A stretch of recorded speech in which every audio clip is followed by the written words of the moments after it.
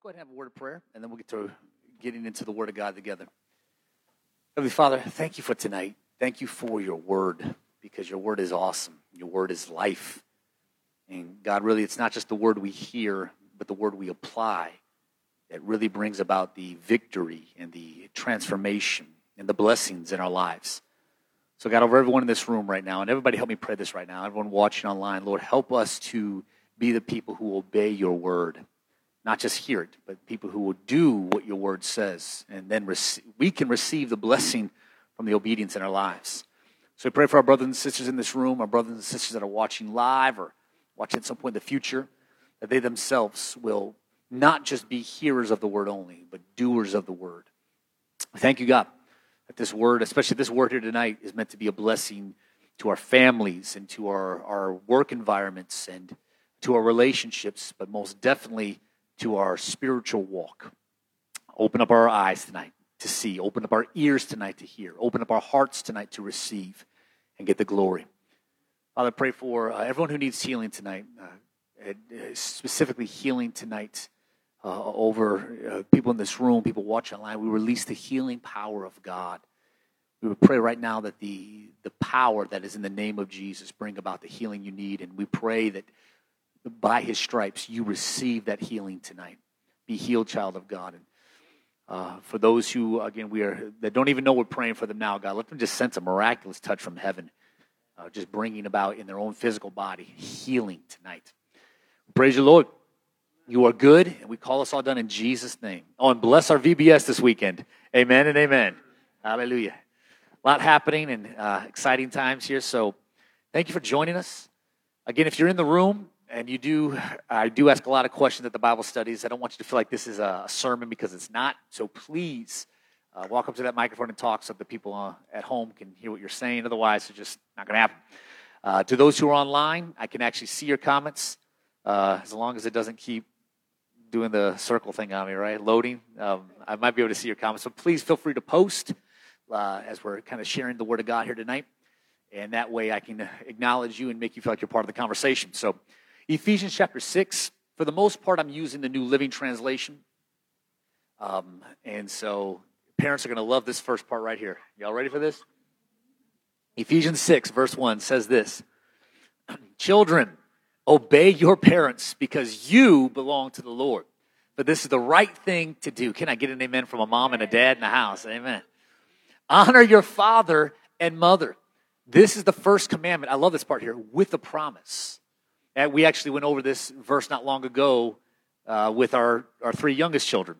We made sure we sat down and we talked about this. And, it was one of those conversations that happen where you're just like, okay, I think I know where this is going, Dad. I was like, but you don't.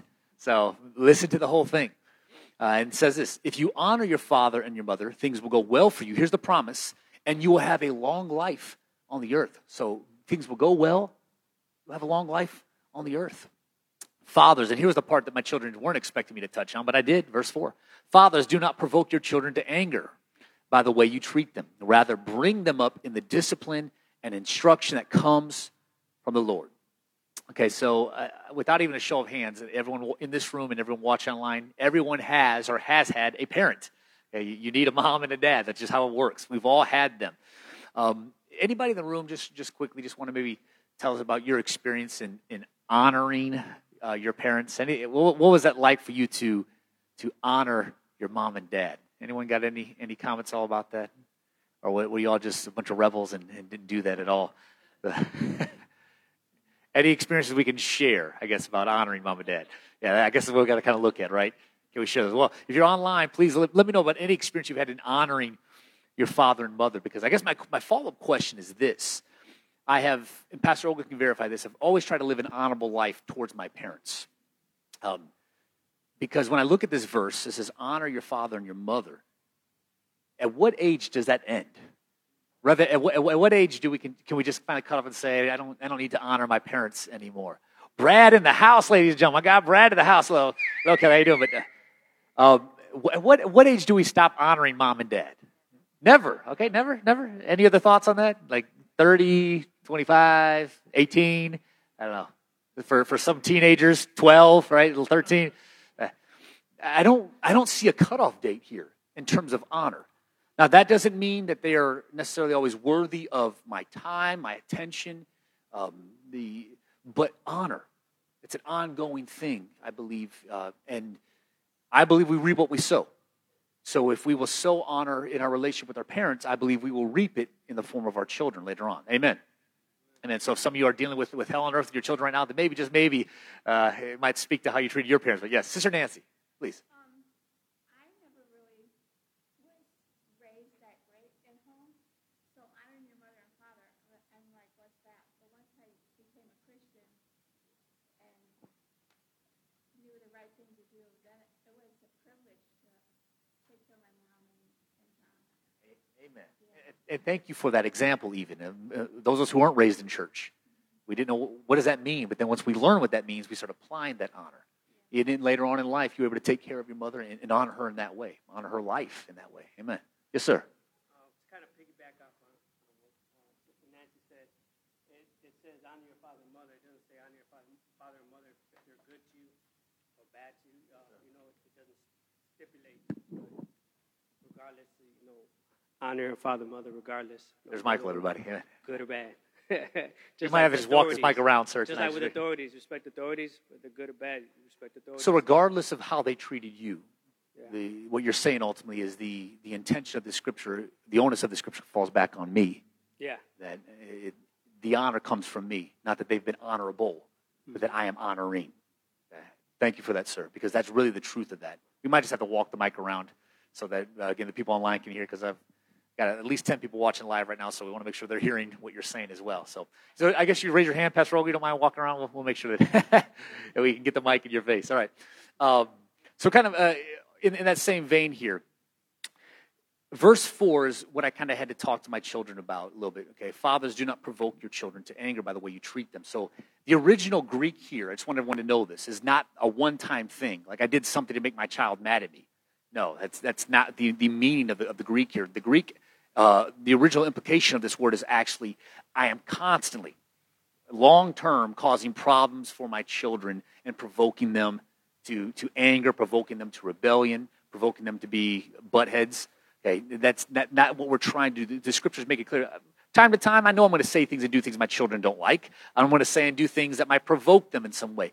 But I'm trying to provoke them towards godliness and discipline, not just make them upset constantly. So in that end, I guess to the parents in the room or the eventual parents in the room, Mackenzie was, I don't know if earlier I felt like people were trying to call out some future parenthood for you and Brock, but in what ways might a parent provoke their child? And I mean provoke as in not like make them upset, but constantly provoke them to anger. Well, in what ways, what might that look like in terms of maybe some of you have experienced this with your mom and dad? That's constantly we're pushing your buttons, provoking you to live a life that you were always upset. In what ways might that be? Yeah, go ahead, talk to us, Michael, please, sir. Yeah. I constantly got in trouble as a kid, and in getting in trouble, I got in more trouble from doing my little attitude and things like check out the garbage. I give them an attitude. Okay, when you're done with that, I got something more for you to do, and I give them another. When you're done with that, I got something else for you to do. To me, I felt like that was he just kept on, adding to the fire. Got it. Yes, sir. Pastor Roger, you want to speak to that too? Oh, thank you. Pastor Roger, let me know the online comments here. Hey, and there's my father, Pastor Jeffrey Becker. Hope he didn't provoke me to anger. Hello. So Pastor Jeffrey Becker, to that end, I will leave that between you and I and God. No, I plead the fifth, Dad. I plead the fifth. No. In all honesty, my father did provoke me at times to anger, but he also provoked me to righteousness. And for that, I am grateful. In fact, I'll give you a quick story. We were talking about this the other day. My father was the kind that applied Scripture. Oh, it got really dark here all of a sudden. I don't know why that was. But we can fix it. Just press the button, I think, and hopefully it'll come back on. Sorry, everybody. This tonight is not about hell. Everyone, okay? I don't know what happened, but this is not what we were doing. Thank you, Michael. Okay. Oh, hey, and let there be all sorts of light now. All of a sudden, Jesus, that got really bright. Okay. So, my father, when I was 8 years old, I had this situation where we were outside. Remember those little kiddie pools that everyone used to have? The little plastic kiddie pools. We had a family that was living with it at the time, and they weren't necessarily Christians, but what they would do is they would tell my sister, I was 8, so she would have been 5. They would tell her to say things she shouldn't say, right? In particular, there was a guy across the street. I think he was like a ComEd worker or something, heavy set guy. I mean, like big boy. And every time he would bend over, you would see more than you than you wanted to. Okay. Anyway, because of that, this family that lived with us, they were about my age, but they were encouraging my 5-year-old sister to, hey, fat A. Okay, kind of thing. Like say these kind of things. And so we would jump up out of the water. She would call them some kind of names, and then we'd all duck down and just laugh. Ha ha! It was hilarious, right? I promise you, I didn't say a word. I did not say a word. I just laughed. Well, unbeknownst to us, my father is sitting upstairs watching all this happen. Okay, and so he let it go on for probably a good 3 to 5 minutes, and then finally, after I don't know how many times we said it, all of a sudden he comes busting through the front door. Okay, letting us know, get upstairs now. Oh crap! So we all knew we were in trouble. Okay, I thought I was just going to get in trouble because, of what my sister was saying. And figured if anyone's going to get spanked, it's going to be those who told her to say it and her for saying it. Well, my dad pulled me aside, and I will never forget this to this day. I was 8 years old, and he let me know, I'm going to spank you the hardest because you sat there and didn't do anything about it. Not because you did anything wrong, but because you were a leader and you didn't do anything about it. So if anything, my dad at that age provoked me to righteousness, to leadership. At that age, I begin to realize I don't just make decisions in a vacuum. It doesn't just affect me. It affects others. And I want to lead people towards godliness. I want to lead people towards righteousness. So you might think, well, that's child abuse and that's wrong, but I'm thankful that my dad opened up my eyes to my actions, that it's bigger than just me. And so, Dad, thank you for that provocation to holiness. I didn't like it at the time, and I was managing at the time, but I felt like it also opened up my eyes to the bigger reality going on. So I was provoked to godliness moving forward from that. But any other thoughts on that in terms of just in what ways maybe as a parent have you found yourself provoking your children prayerfully to something right and godly, but maybe unfortunately not? Any other comments on that all? Yes. Kelly, good evening. Talk to me. So in our household coming up, we yelled a lot. Okay. So I noticed that it got passed down to me as an adult. So as I'm yelling a lot, I noticed I wouldn't say the younger kids because things are getting better, but I noticed it in Malia that she would yell and even at her friends, like if her friends would come over, she would didn't have the patience and would just yell, and I'm like, oh, that's my fault. That's Preach. me, and it's my fault. So, yeah. Amen. So Pastor Olga was not a yeller until she married me, and then all of a sudden she became a yeller. That's just what we do. Danette is on here. Kelly just saying, I never provoked my children. A big never. Hallelujah. Well, that's not what we just heard. So, but yes, absolutely. How do we pass these things on? Right? What we've learned, and until we learn to break generational curses or generational ignorance, we might not even realize we're provoking our children to jealousy or provoking them to bad attitudes or provoking them to bad habits, ultimately because we ourselves are not fully surrendered to God. But that's why Paul concludes here, rather, let's bring them up in the discipline and the instruction of the Lord. So I'm not just trying to make my child a good citizen. I'm trying to make my child a good disciple of the Lord. That's really what we are ultimately gaining from this passage here. And I think, if anything, my father did this well for us as children, is that he wanted us to understand just the basic doctrines of our faith. And so if you are, no matter what your kids' age are now, I would encourage you to read the Bible with them, to talk about what you read with them. My father would have us, we would memorize scriptures. And so he'd give us one scripture, and we'd memorize it throughout the week. We'd keep it on the refrigerator, and we'd talk about it. And it helped get the word in my heart. And I think ultimately, if maybe you're past the stage of children, but your grandchildren, passing this on to them, this love for the word onto them, and teach them these basic doctrines of our faith, what it means to walk with God, to know God. So, amen. Let's continue on, though, because this next part is kind of hits hard. And let's read what it says here. Verse 5 says this. It says, slaves, obey your earthly masters with deep, here it is, respect and fear. I already feel like verse 5, this is the very first word, turned people off. But slaves, obey your earthly masters with deep respect and fear. Serve them sincerely as you would serve the Lord. Try to please them all the time, not just when they are watching you. As, here it is, as slaves of Christ. Do the will of God with all your heart. Work with enthusiasm, as though you were working for the Lord rather than for people. Remember that the Lord will reward each of us for the good we do, whether we are slaves or free.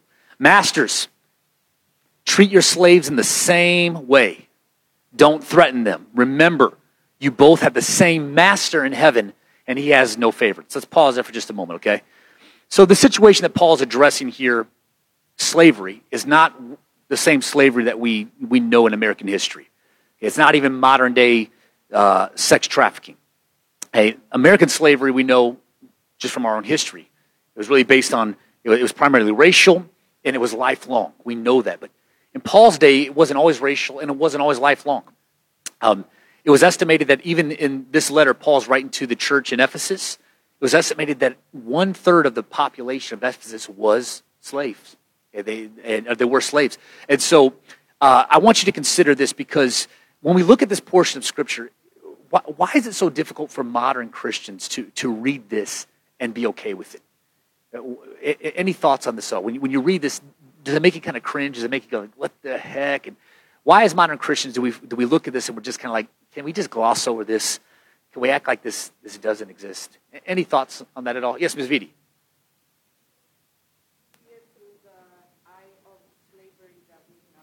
We see through the lens of American history, slavery as we know, yes.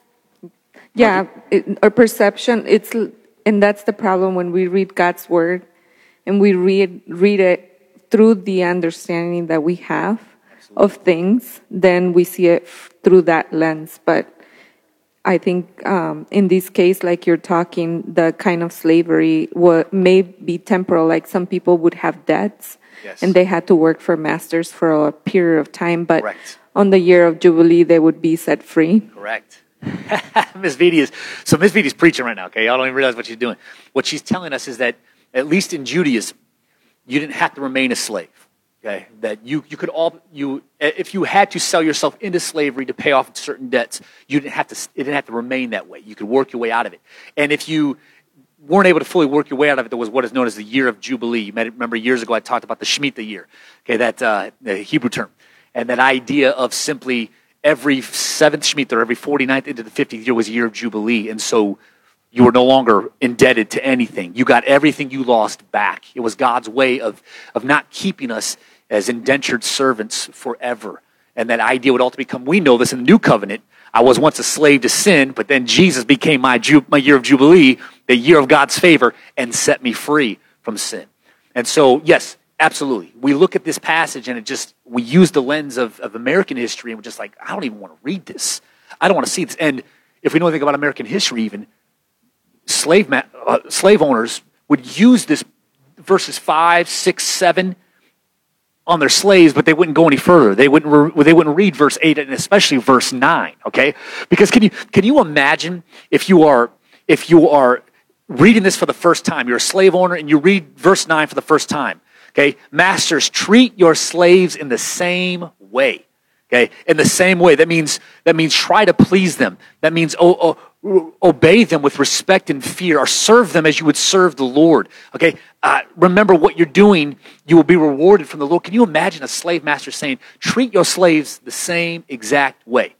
Now, the knock on this is that why didn't Paul just call for the abolition of slavery? Why didn't he say this should end? And there are those detractors, those haters of the word that say they look at this and they're like, well, Scripture doesn't call for an end to slavery. But I want you to know this, if you actually read everything that Paul ever wrote in 1 Corinthians 7 one time, he actually encouraged slaves, if you can get free, get free. If there's a way for you to find your freedom, get your freedom. And so I just want to say to those who maybe never consider the whole of Scripture, that while Paul doesn't necessarily call for the end of slavery, what these verses did right here is it set up. It set up the abolitionists and those who ultimately would want to bring about an end to the abuses and the degradation of slavery in and of itself. And so most abolitionists were Christian, okay? And they got their understanding of equality from Scripture, realizing that we should not treat fellow human beings in this way. We should have respect for one another. We should serve one another. We should, as much as we can, do everything we can to help one another. And this is, again, I realize as an American, it becomes hard to to take this in and read this, especially because Paul doesn't say there should be no more slavery. He recognized the generation, the time period he lived in, and simply said, start treating each other like equals then. Start treating each other in a way that honors Christ then. And I believe in the end, we were able to see these verses. And men of God, women of God said, this kind of abuse, this kind of system should no longer exist. And it still happens around the world. I mean, can we be honest? Okay, we know that there's slavery happening all around the world still to this day. Human trafficking is happening to this day. And really, that's the difference between those who degrade and torture and dehumanize people. They have no Christian ideal, no Christian teaching to tell them this is how you should treat those that you own.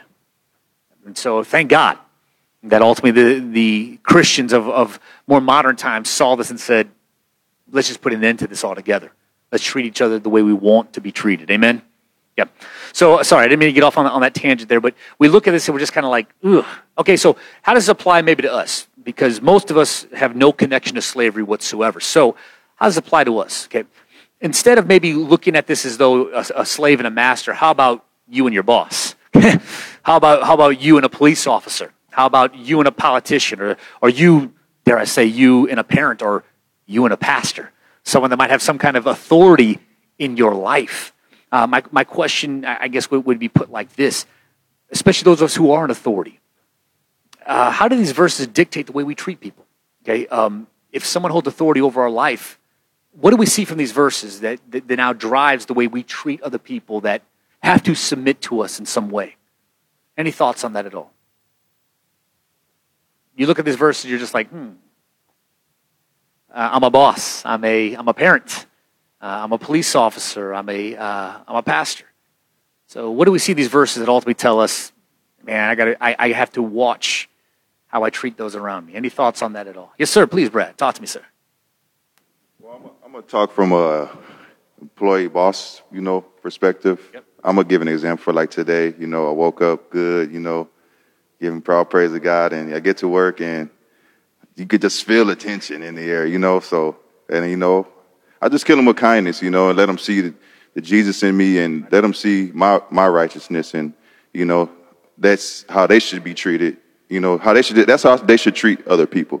So I want them to see the goodness in me so that they can reflect back onto them and they can treat others, how they're supposed to be treated. Amen, sir. Amen. Yes, sir. Well said, sir. Thank you for that. Amen. Any other thoughts on that? To do all things in love. Amen. I'm just looking online here. God is in charge. Amen. Amen. Just because we're in a position of authority, we still need to have respect for others. Absolutely. So, Pastor Roca, please, yeah. I think that just speaks to verse 7 where it says, serve wholeheartedly as if you were serving the Lord, not men. And I think that's just our reflection of who we are. Like he said, Brad said earlier, just showing him the Jesus in you. And so I think that's what that speaks to. Absolutely. So many times we go to work and we're like upset or frustrated or think that we're doing it onto our bosses. But I think if we take the perspective we're doing it onto the Lord, then it changes our perspective completely. Amen. Pastor Roca, stay on the mic for just a second longer, because we didn't even touch on the second half of Ephesians chapter 5. I wanted to get into 6, but I don't want to run away from it. Okay? So real quick, in Ephesians 5, it says this. It says, wives, submit yourselves unto your husbands as unto the Lord. Oh, crap. Here we go. All right. Now, Pastor Roca, real quick, I just wanted you to speak that because in light of what we just said, if the husband is the head of the household, if he's the one in authority, then what are these verses ultimately telling me, not just you as the wife, me as the husband, in terms of how I'm to treat those that are under my authority, and how are those who are under that authority, how are they supposed to respond to that authority? Because I didn't even talk about what Paul told husbands, okay? So please, Pastor Roca, go ahead and enlighten us a little bit about Ephesians 5. Well, I mean, in Ephesians 5, it talks about how husbands are to love their wives like Jesus loves the church. And then wives, we're supposed to submit. And to me, it's always like the man has the harder job. He's supposed to love like Jesus loves the church. That means like unconditionally, wholeheartedly, sacrificing everything. Dang. And it's almost like you're submitting yourself to the entire church because you just like Jesus gave his life, the husband's supposed to give his life as well. So to me, that reflects what Jesus did for us, which is way harder than us just submitting to our husbands and following his leadership and, submitting. I know that we've always talked to couples and we've told them that, submitting to your husband looks like a lot of different things. It looks like sometimes, when we're trying to make a decision, you're like, Olga, you decide.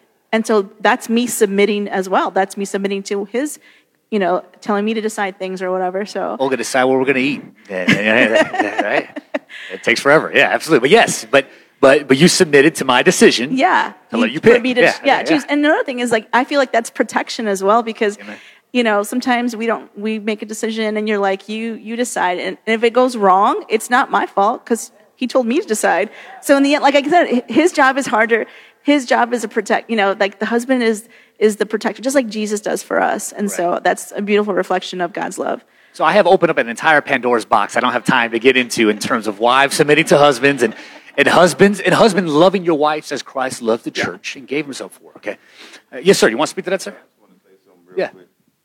So nowadays, like the society today, they wouldn't understand this, Sure. and I just feel like this needs to be touched on a little more. So that's all I'm going to say. Absolutely, sir. And so what I'm going to do is I'm going to have Pastor Beto and Miss Viti go ahead and create an entire series on Ephesians 5, okay, in terms of how to lay this out. And I say that with all respect, but Pastor Beto and Miss Viti also handle all of our premarital counseling when it comes to, amen, when it comes to even counseling couples. And so they have probably better insight than really anyone else that we in the house. I'm not saying you don't have great insight. I'm just saying they do this on a consistent basis. And so my encouragement is, and Suzanne, I'll get to in just a moment. My encouragement is this, okay?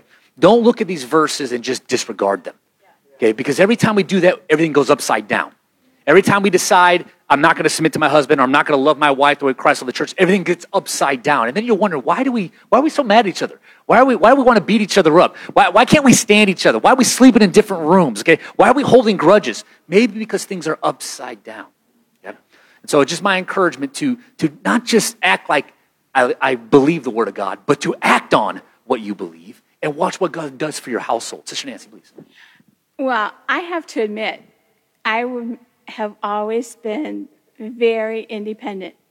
Sure. And it's very hard Sure. to submit Sure. because I have always ran the show. I was a single mom.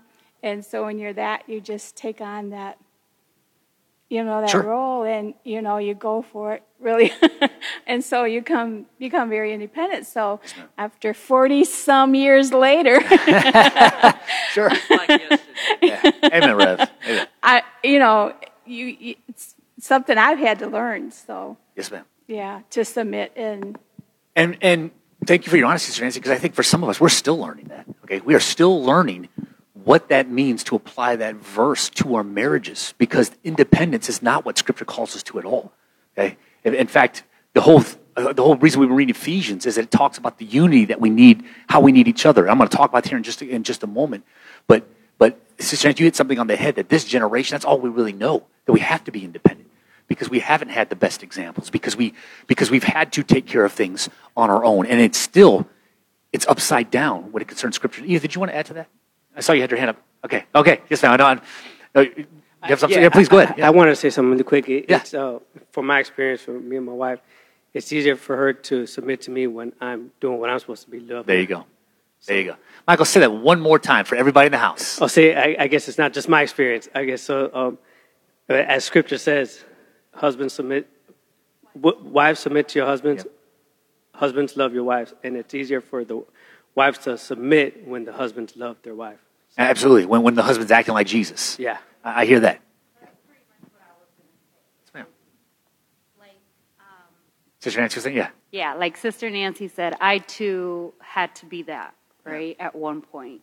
And then when someone else came along and I was shown something completely different, Right. someone who was a provider, a protector, it was hard at first, but you have to learn, yeah. And then, but knowing you have that person there and feeling comfortable, you are able to let down those walls and Amen. then submit Amen. the way you should. Amen. Or the way they say you should. Hey, Right? Yeah. biblically, amen. Yeah, absolutely. Thank you for that, ma'am. So again, I say this with all the respect I know how, okay? For those of us who are in situations where we have been married a long time, okay, and we're still learning this passage, okay? Praise God for grace that we can still learn it. For those who are in situations like Edith was, where you're in a relationship that you're not necessarily married yet, you're not yet submitting to the head of your household until that person becomes your husband. Then in that sense, okay, now things are shifting in a more biblical direction because we're doing it God's way. We're honoring God's design. And so I get it because I feel the tension in the room, so I'm going to move on. But I want to encourage this, ladies and gentlemen. If you are a wife, you are a godly wife, and your husband is not acting the way Christ should, okay, honor the Word of God. Honor the Word of God. Just like you have a parent that is not honorable, honor the Word of God and submit to your husband as unto the Lord. That's what it says. Not just submit to your husband, period, as unto the Lord. And on the flip side of that, if we have husbands that are trying to love your wife as Christ loved the church, and she is nothing but a constant thorn in your flesh and a nag, and she herself will not submit, okay, it is not on you to be the strong hand to force her into submission. It is on you to show her the love of Christ. And ultimately, just like Christ did for all of us, the reason you bowed your knee to Jesus is because you saw his sacrificial love for you, and you wanted to now surrender your life to him. Amen? Amen. So I'm just trying to encourage this from a biblical perspective. Are we good with that? Any thoughts or questions on that? I'm trying to ease the tension now in the room. Praise the Lord. Who knows? Maybe tonight people will go home and love each other the way we're biblically supposed to. We'll find out, won't we? All right. Amen. Moving on, just because the whole reason I brought this up is because what we're getting ready to read next, okay? Because it almost seems like Paul has just completely flipped the script on us. And we're talking about relationships within parenting and relationships within marriages and even relationships between slaves and masters.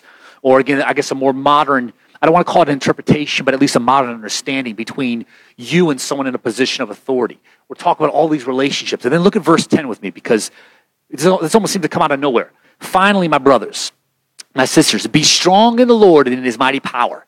Put on all of God's armor, the full armor of God, so that you may be able to stand firm against all the strategies of the devil, all of Satan's schemes, all of his wiles, all of his plans.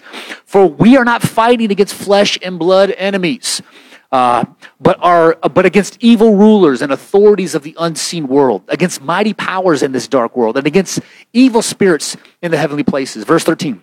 Therefore, put on every piece of God's armor so that you will be able to resist the enemy in the time of evil. Then after the battle, you will be standing firm. Verse 14, stand your ground, putting on the belt of truth and the body armor of God's righteousness, or the breastplate of righteousness. For shoes, put on the peace that comes from the good news, the gospel, so that you will be fully prepared. In addition to all of these, hold up the shield of faith to stop the fiery arrows of the devil. 17, put on salvation as your helmet and take the sword of the Spirit, which is the word of God. Verse 18 says this, pray in the Spirit at all times and on every occasion. Stay alert and be persistent in your prayers for all believers everywhere. Let me just close with 19 and 20. And pray for me. Ask God to give me the right words so I can boldly explain God's mysteries, his mysterious plan to that the good news is for the Jews and the Gentiles alike. I am in chains now, still preaching this message as God's ambassador. So pray that I will keep on speaking boldly for him as I should. And so wait a second. We're talking about relationships nonstop. And then he just, again, almost like out of nowhere, starts talking about the full armor of God. Okay, wait, why would he be talking about relationships at work and at home and with people in authority, and then out of nowhere start talking about the armor of God? Maybe, just maybe, because the places we need the full armor of God the most are in our relationships with people at home and people at work and people in authority. Maybe that's when I need to put on the full armor of God. I want you to consider a couple things, okay? And maybe let me propose this question to those in the room. What comes to mind, or what emotions kind of get stirred up and evoked within you when you hear the phrase spiritual warfare? When you hear that phrase spiritual warfare, what kind of comes to mind? What do you feel? What do you think? Anyone at all? Talk to me. Yes, sir, Brad. Yeah, talk to me. Alertness. Okay, staying aware, staying sober, like Peter taught us. Okay, amen. What else? What are the feelings? Yes, ma'am. Mackenzie. Oh yeah. Okay, you got an explanation for us. Thank you, ma'am. Yes.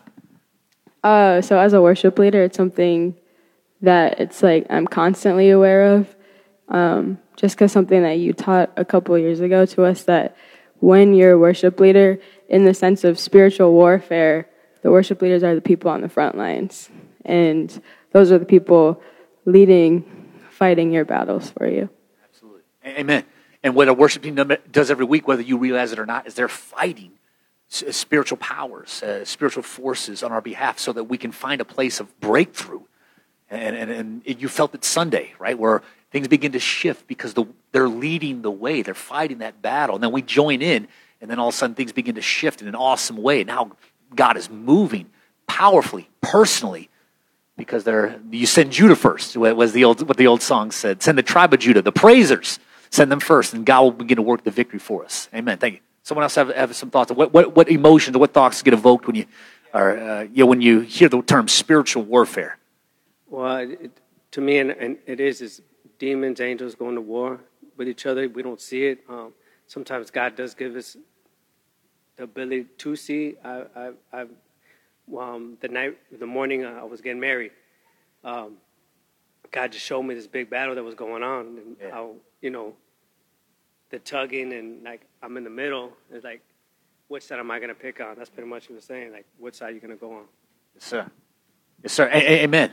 I mean, whether we realize it or not, we're constantly in spiritual warfare, and God made you aware at that point, Michael. But we're constantly going through it. Maybe not to that same extreme, but we're constantly going through the spiritual warfare. Did I see? Yes, ma'am. Keita, how you doing, man?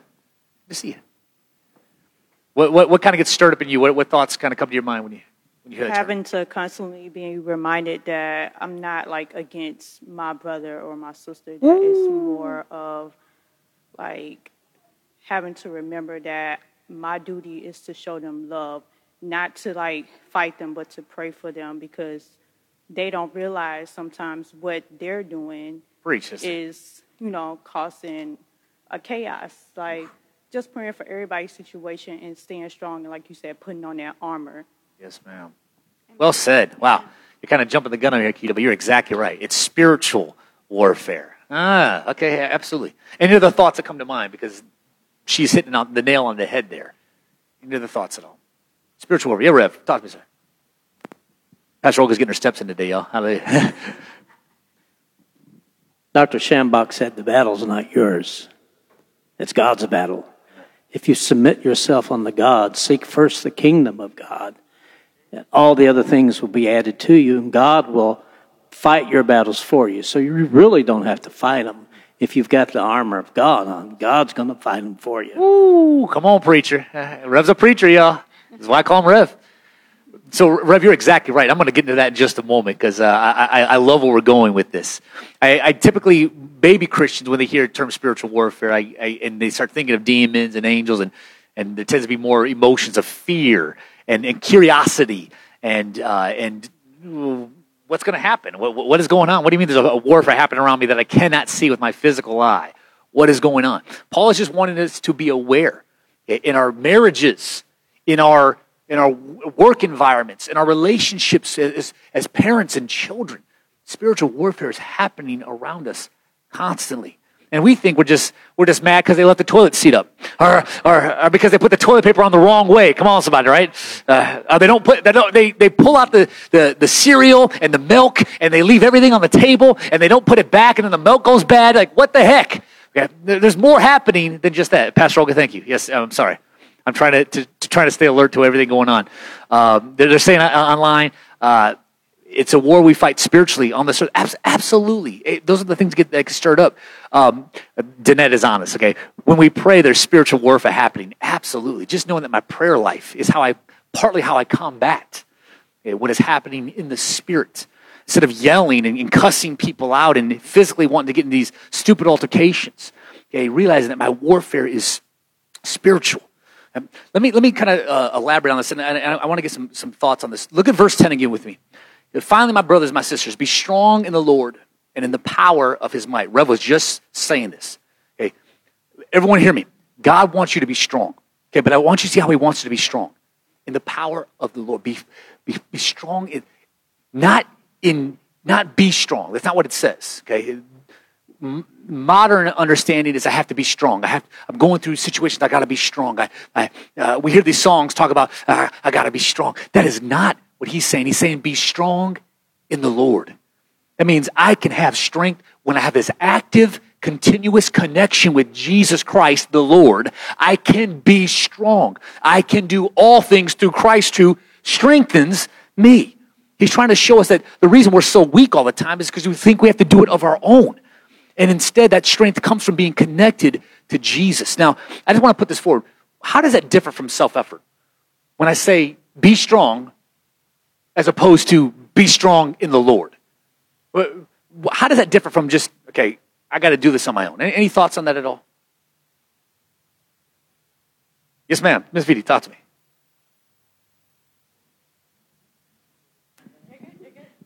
She don't mind right now. She'll let me have it on the way home. Okay. I think it really being strong on our own really is finding ways, whether it's psychologically, physically, solutions that are humanly possible to do that will have an effect. And really that can go so far. But just like what you were asking earlier, being in a spiritual warfare is really like an unseen world that it's not tangible. It has an effect in the natural, but it's an unseen world. Therefore, the Bible tells us that God is spirit, and those that worship him must worship him in spirit and in truth. So if we're going to get God's strength, be strong in the Lord, we must be connected just, to the source of that spiritual power that goes beyond what the natural can do. So I could have like all the positivity that I can find, you can like a self page and get all the good thoughts for the day, but that will carry you so far. The inside of God and his spirit gives us a strength that goes beyond what we could gain from human wisdom. So I'm telling that to myself. Anyway, thank you. Can we like chop out cut that section out what Ms. Viti just said right there, just kind of post that everywhere? Because that's exactly right.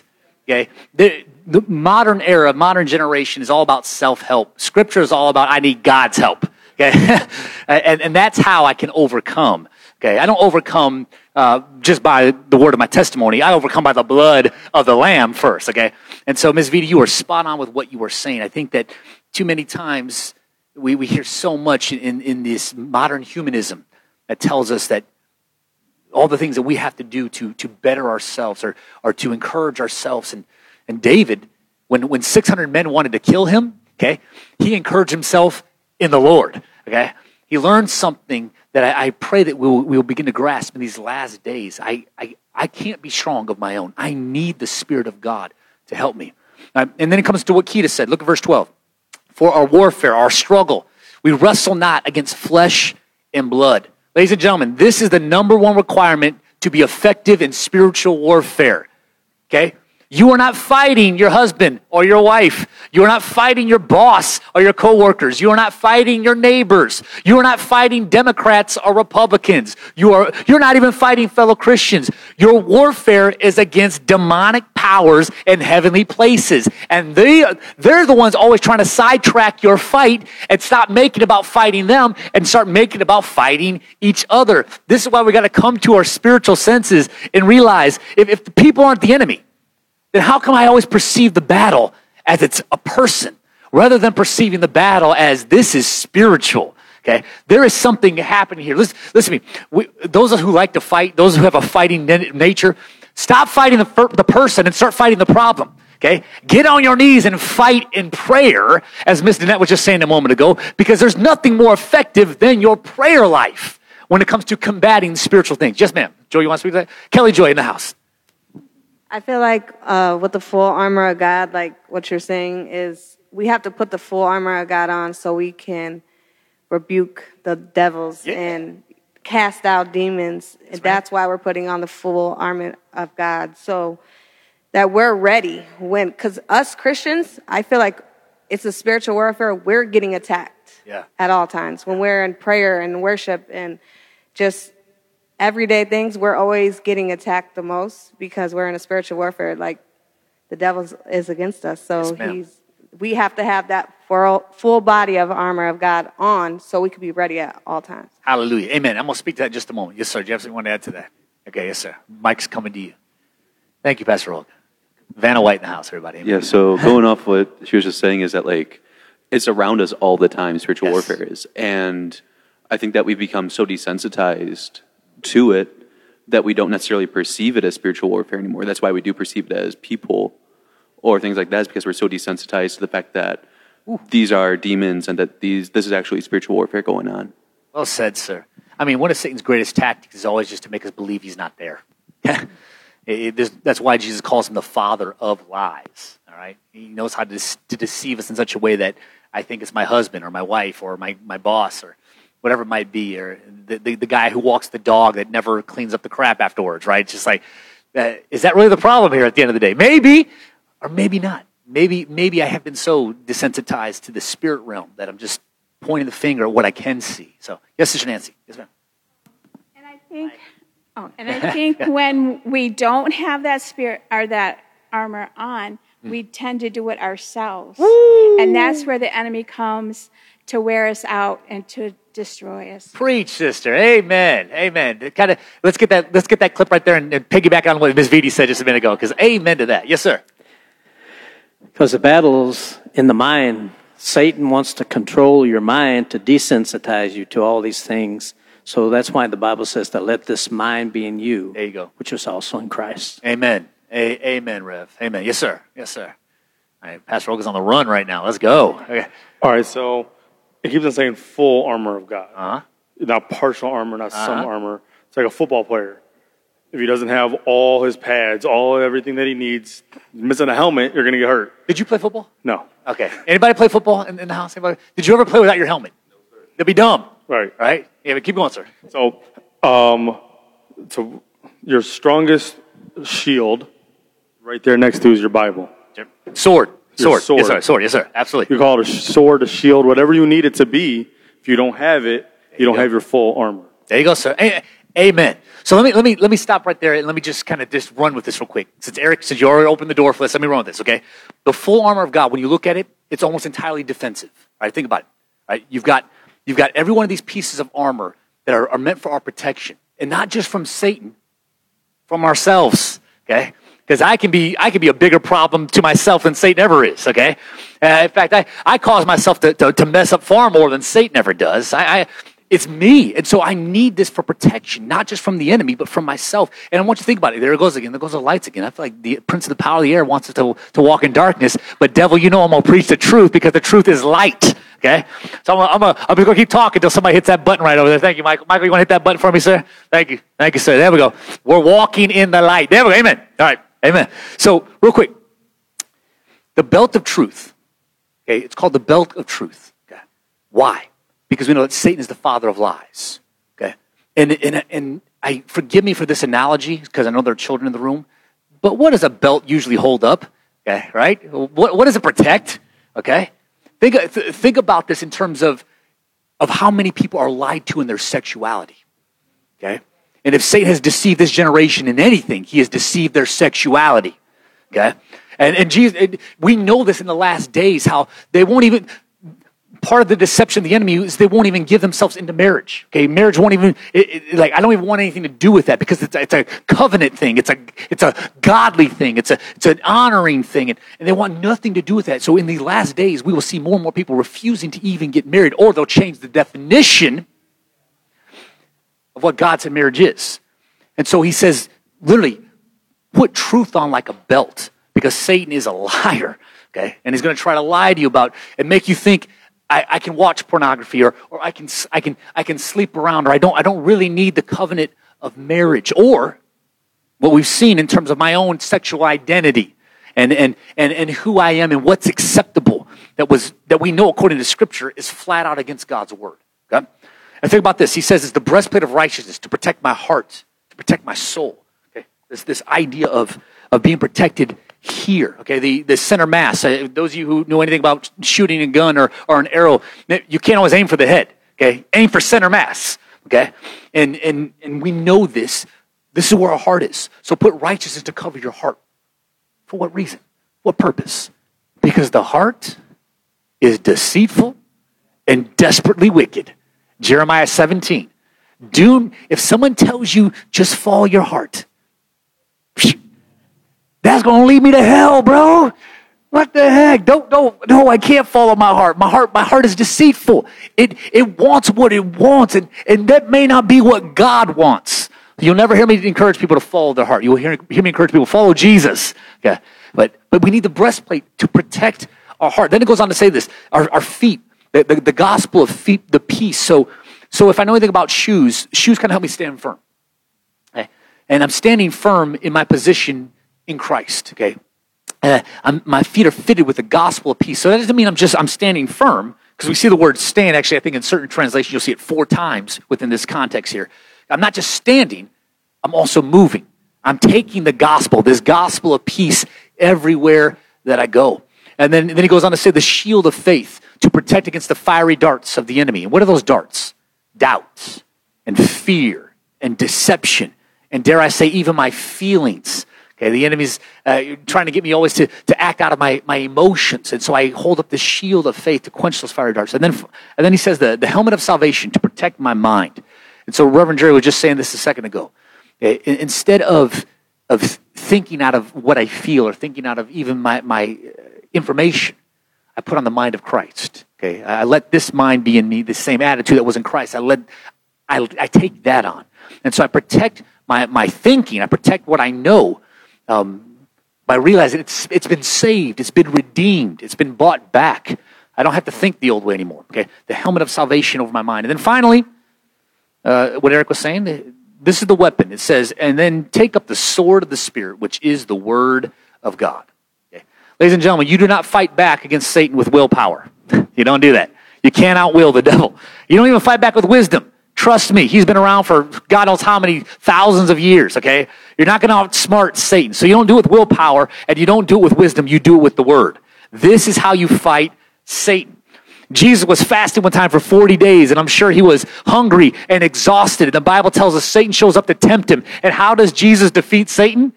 With the word, okay? Not with wisdom, not with willpower, but with the word. And so, ladies and gentlemen, I want to remind you that's how you overcome Satan as well, by the blood of the Lamb and the word of your testimony.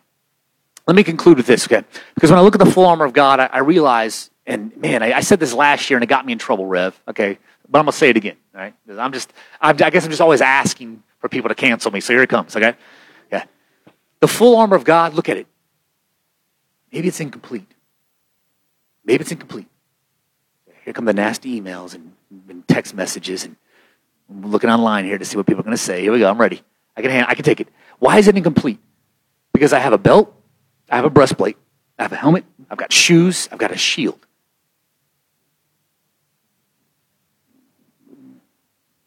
What's covering my back? What's got my backside? I illustrated this last year. Some of you might remember testudo. You might remember the Roman word for tortoise, okay, where Roman soldiers, and this is kind of where we get the idea of the full armor of God.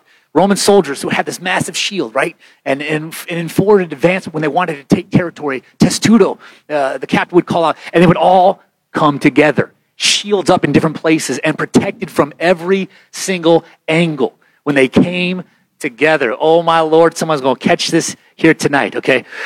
Why were we talking about marriages and families and parents honoring and not provoking our children and slaves and masters and relationships? Why are we talking about these things and then shifting towards spiritual warfare? Maybe, just maybe, Paul is trying to get us to see that this fight is not an individual fight. This fight is not me versus Satan. It's not a one-on-one battle. He says, finally, my brothers, my sisters, I'm talking to all of you. The Romans understood, I'm not going to win this battle alone. But when I come together, there's strength in numbers. So maybe the reason why some of us are losing right now, and I don't mean to get all preachy, but probably the reason I'm losing is because I don't have anybody who's got my back. I don't have anybody to cover the backside. And I have to realize I've got your back.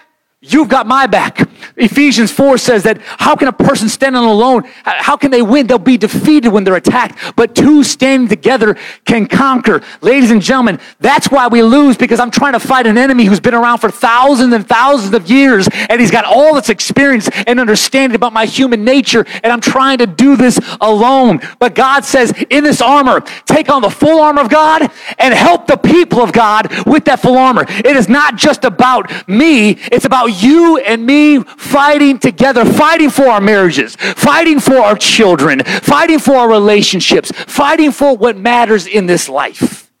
Doing it together. So here's my last question to everyone in this room. Who are you fighting next to? Who are you fighting next to? Okay? Because maybe, just maybe, they've got on the majority of the armor. You've got on a piece of the armor. And now we're wondering, why is our marriage constantly coming under attack? Why is our finances constantly coming under attack? Why is our relationship with others constantly coming under attack? Because all you've got on is a helmet. all you've got is a belt. Okay? All you've got is a shield. But the full armor of God and the people of God helping cover my back. That's how we begin to win.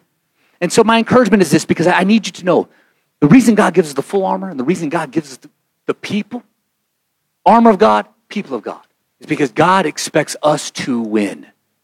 Let me say it again. God expects us to win. And He's equipped us with everything we need to have the victory in this life. The full armor and the family of God. Full armor, family. We have what we need to win.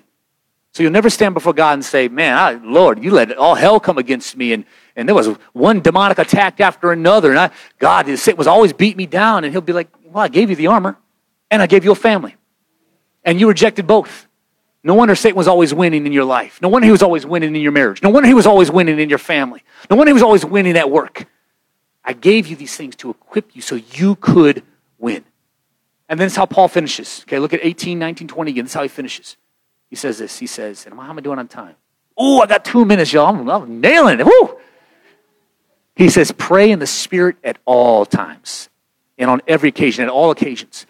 Stay alert and be persistent in your prayers for all believers everywhere. Depending on what version you're looking at, he says the word all 4 different times. Okay? This is not just about my battle. This is about our battle. Pray for each other. Cover my back, and I'll cover yours. And this way, ultimately, when we engage in spiritual warfare, we come out the victors. We come out winners.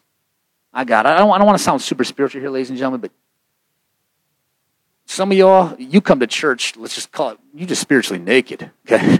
You just show up, look at me. You show up spiritually naked, okay? Okay, you got nothing on your head, nothing covering your chest, nothing covering your waist, okay? You just naked, okay? And you want the rest of us to do all the fighting for you, all the praying for you, all the believing for you, all the praising and for you.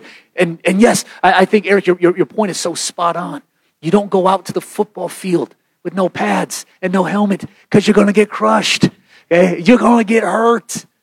And then we want to come to church and we want everyone else to be armored up for us, and to do the praying and worshiping and praising and preaching for us. My God. You know, the only reason I'm still standing to this day is because when the enemy did his worst, I had people who had my back.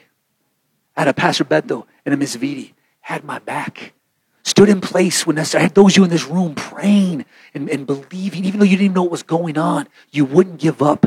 You had my back. And I thank God for that, because when people stabbed me in the back, you stood there and made sure ain't no one else getting them. Ain't no one else taking them out.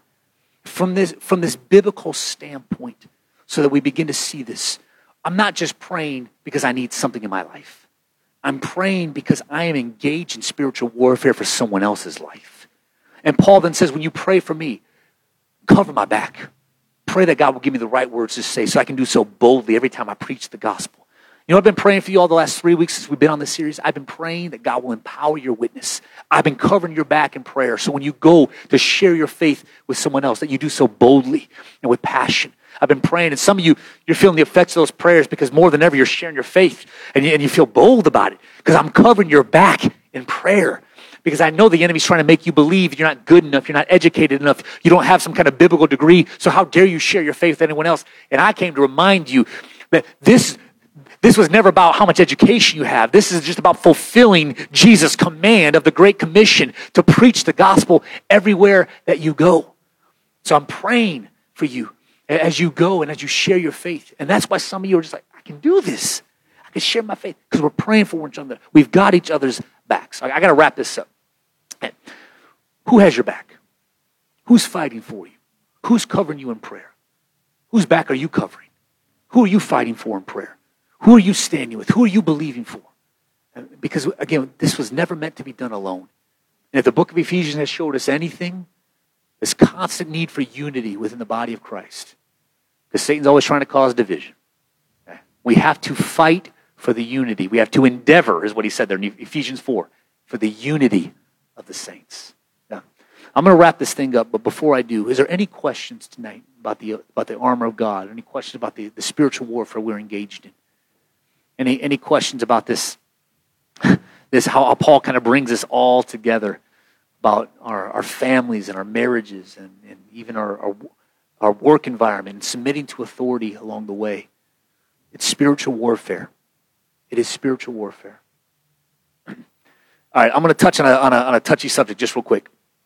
If you saw the footage of what happened in Alabama, if you watched it from the multiple angles of what happened, and everyone know what I'm talking about? Anyone unaware of what I'm talking about? Okay, you're fully aware of what I'm talking about, or you have no idea what I'm talking about? Okay. Okay. Anyone not aware of what happened? Was it just a couple days ago? Okay. Well, I don't. Okay, I'll just tell you what I saw. Okay, without fully knowing every aspect of it all.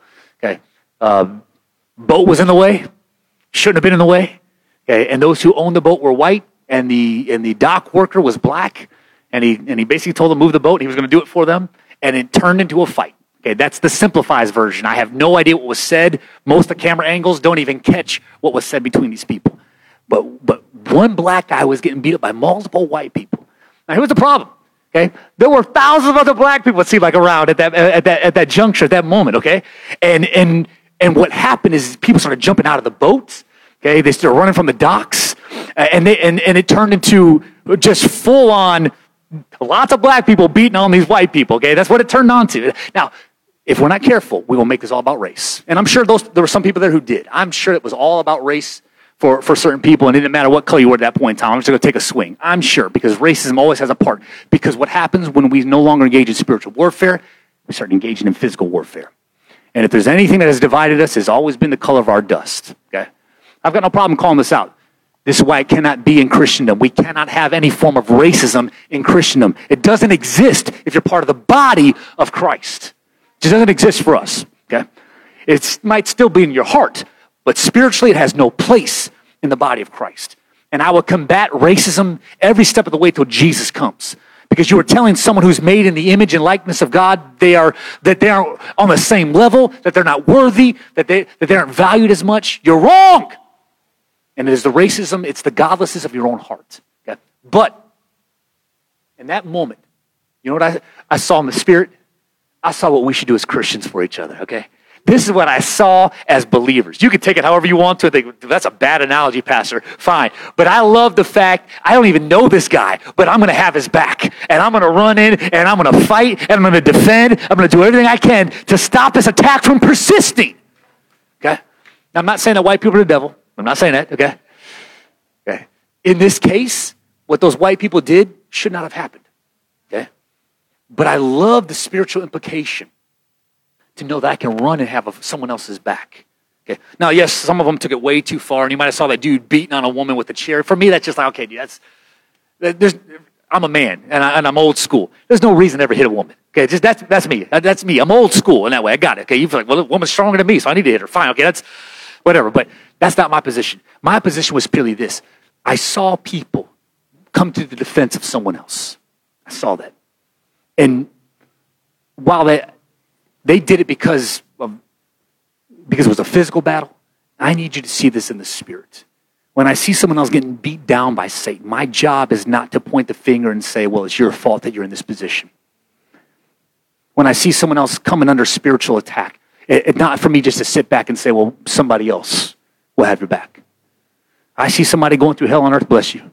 I see someone else literally suffering, struggling. getting beat down in the spirit, I don't just stand off and pray. I will pray. I got your back. I will come in and I will try to defend and I will try to help and I will try to correct and I will ward off the attack of the enemy.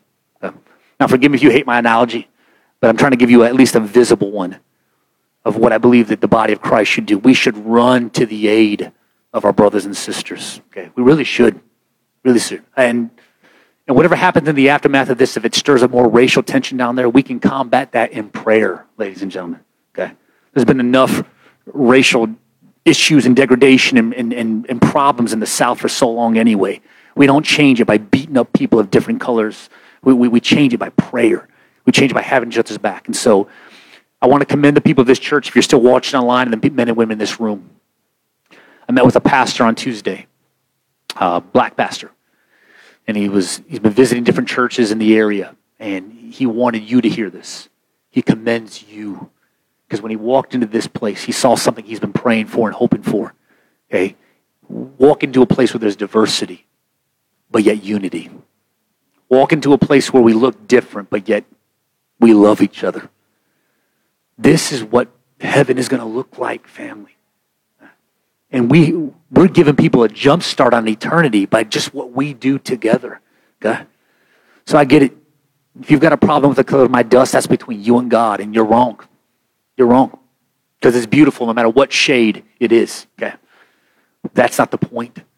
The point is that we begin to see each other as brothers and sisters in Christ, and we're praying for each other as brothers and sisters in Christ. We have each other's back, part of this family, the body of Christ. And it spoke volumes to him. The different churches he's visited in this area, he's just like, man, you don't see this just anywhere. You really don't. It's godly. It's supernatural. Pastor Manny Rivera, where we're doing our VBS, he was saying this last week. He said he was a gangbanger.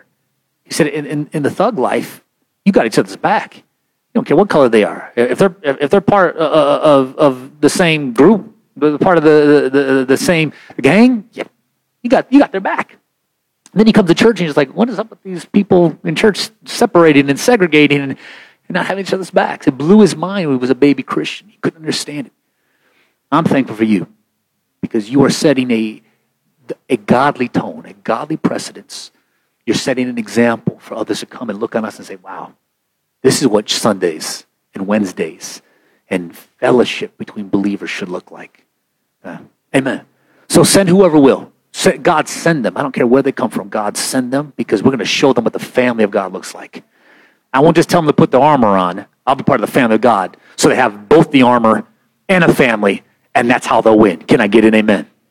Amen. If you come with me right now, I want to pray, and I don't want anyone to be sitting alone. So if you see somebody, grab a hand or lay a hand on the shoulder. If you're watching online, thank you. Amen. I'm looking online here. Thank you, Mama Irving. We are God's children. It is a beautiful thing. Amen. Hallelujah. Lucille, I think we love Impact Church. They are welcoming from the time they walk in to the time they walk out. Amen. Miss Vidi, it was this pastor actually commended your husband because as soon as he walked in the door, he said Pastor Bethel was there to welcome him and love on him, and that blows people's minds when pastors are at the door, just treating you the way that we want to be treated. Okay, and so amen to that. So. Come on, somebody. Help Pastor Bethel. Don't leave him out there. I need him in here sometimes. So hey, get out there and greet somebody and make them feel welcome. Amen. We're going to pray with each other. Okay? And whether you know that person really well or not, we're going to have each other's back right now. To everyone watching online, I'm going to have your back. I'm going to ask you to have mine right now. Okay? Because there really is no coverage in the spiritual armor, the full armor of God for the backside. That's because you've got my back and I've got yours. That's my coverage. Us protecting, praying for, fighting for one another. Amen. So, and if you can, let's, just so that we don't fall asleep here, let's stand up. Okay. And hopefully I'm still on the camera here. Sorry, I just burped in the microphone. Everyone online heard that. Sorry about that. My bad. It happens. Okay, yep, my head's getting cut off. Am I okay? I'm good? Am I good, Justice? I'm good here? Okay. We're going to pray, and we're just going to believe God, okay, that as we engage in this time of prayer, that we are engaging principalities and powers and rulers of the darkness of this world. We're coming against the schemes and the deception and the lies of Satan on behalf of our brother and sister. And I believe that as we're praying, that victory is going to begin to happen even in this room. So if you ever question me on a Sunday, why does he always make us grab someone's hand? And why does he make us kind of join together? It's because too many of us feel alone anyway. Satan has done his job effectively to isolate us and make us feel like we're alone. So I just always want to give you a visual that you're not. So let's pray right now. Whether, again, you know this person so personally and intimately, or whether they might be a bit of a stranger to you, let's pray for them right now. Heavenly Father, we come together tonight, firstly to say thank you, because you are great. You are awesome. Thank you for saving us. Thank you for redeeming us. Thank you for also not leaving us alone. Thank you for placing us in a family. So to everyone in this room and everyone watching on the line, I remind you, you're part of a family. The Bible says this, to all who confess Jesus, who believed on his name, you received him. The Bible tells us he gave you the right to be called a child of God.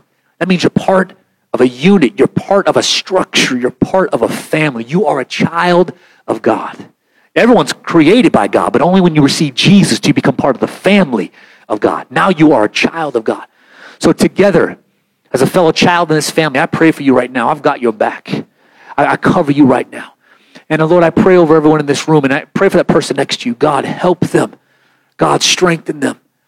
God, in the fight that we are in, help us to see that we have the victory through Christ. God, for wherever we're missing some aspect of the armor, reveal that to us even now. And pray this for your brother and sister. Lord, help them to put on the helmet of salvation. God, help them to put on the breastplate of righteousness. God, help them to put on that belt of truth. Help them to put on the gospel of peace as the shoes on their feet. God, help them to hold up a shield of faith. Stop whining. Hold up faith. Stop doubting. Hold up faith. Stop letting the enemy beat you down. Let your faith counteract the lies and the darts of the enemy. But ultimately, God, we ask that you would begin to give us a hunger. Give my brother, my sister, a hunger for the scriptures, the word of God, because this is how we fight back. Not just how we protect. This is how we fight back. Ladies and gentlemen, we only have one offensive weapon, but this offensive weapon is the most effective kind of weapon, the sword of the Spirit. And with it, we can fight off all the lies and half-truths and deception of Satan. So Lord, give us a hunger for the scriptures. And along with that, help give us an understanding, not just what we're reading, but how to apply what we're reading to our lives. My brothers and sisters, I pray right now that you armor up, armor up, armor up. But now we pray that we'll have each other's backs. I'm not just physically putting a hand on your shoulder or holding your hand. God, show me how to have my brother's back. Show me how to have my sister's back. Show me how to have my spouse's back. God, show me how to have my siblings' back. God, show me how to be there for them. Show me how to help protect them. Show me how to pray for them. God, show me how to not just to make demands of them, but God, show me how to be available to them, God, and cover them. And I thank you, Father, that as we put on the full armor and as we cover each other's backs, our marriages are going to be stronger. Our relationships in the body of Christ are going to be greater. God, I believe in these last days, Satan is going to double his efforts, so we need to double our efforts and pray for each other more and more. Fight for each other more and more. And not for the victory. We fight from the victory. Because thanks be unto God who always gives us victory through Jesus Christ our Lord. Family, it's time to win. It's time to stop whining and it's time to start winning. Come on, somebody. It's time to start winning. Amen. We call this done in Jesus' name. Amen and amen. Amen and amen. Hallelujah. As we leave this place here tonight, those watching online, I want to encourage you, get somebody's number. Okay? Just so you can text them. You can reach out for prayer. I want you to know this VBS wouldn't even be possible if people didn't have my back. Including Restoration Church, they have our back in this, okay? It's going to be a success because we're fighting together. I'm thankful for that. So as we leave this place tonight, get somebody's number, okay? I don't mean so you can get a date because most of us are married anyway, right? So I mean, get somebody's number so that they can encourage you and you can encourage them, and we can actually apply what we've been reading here tonight, okay? Amen. Any other questions before we close this out? Pastor Rogan, am I missing anything online? Any other thoughts or questions? Okay, praise the Lord. All right. We serve a great God, and he's given us a great family. Amen. Let's protect what matters to God. You matter to God. I matter to God. Let's protect what matters to God. Amen. Our family, love you. We will see everybody either Friday night, Friday, Saturday. We got our VBS, and we'll see you Sunday morning. Be praying for us. Have our backs in prayer, okay? We love you. God bless you. Register your kids. Amen. Good night.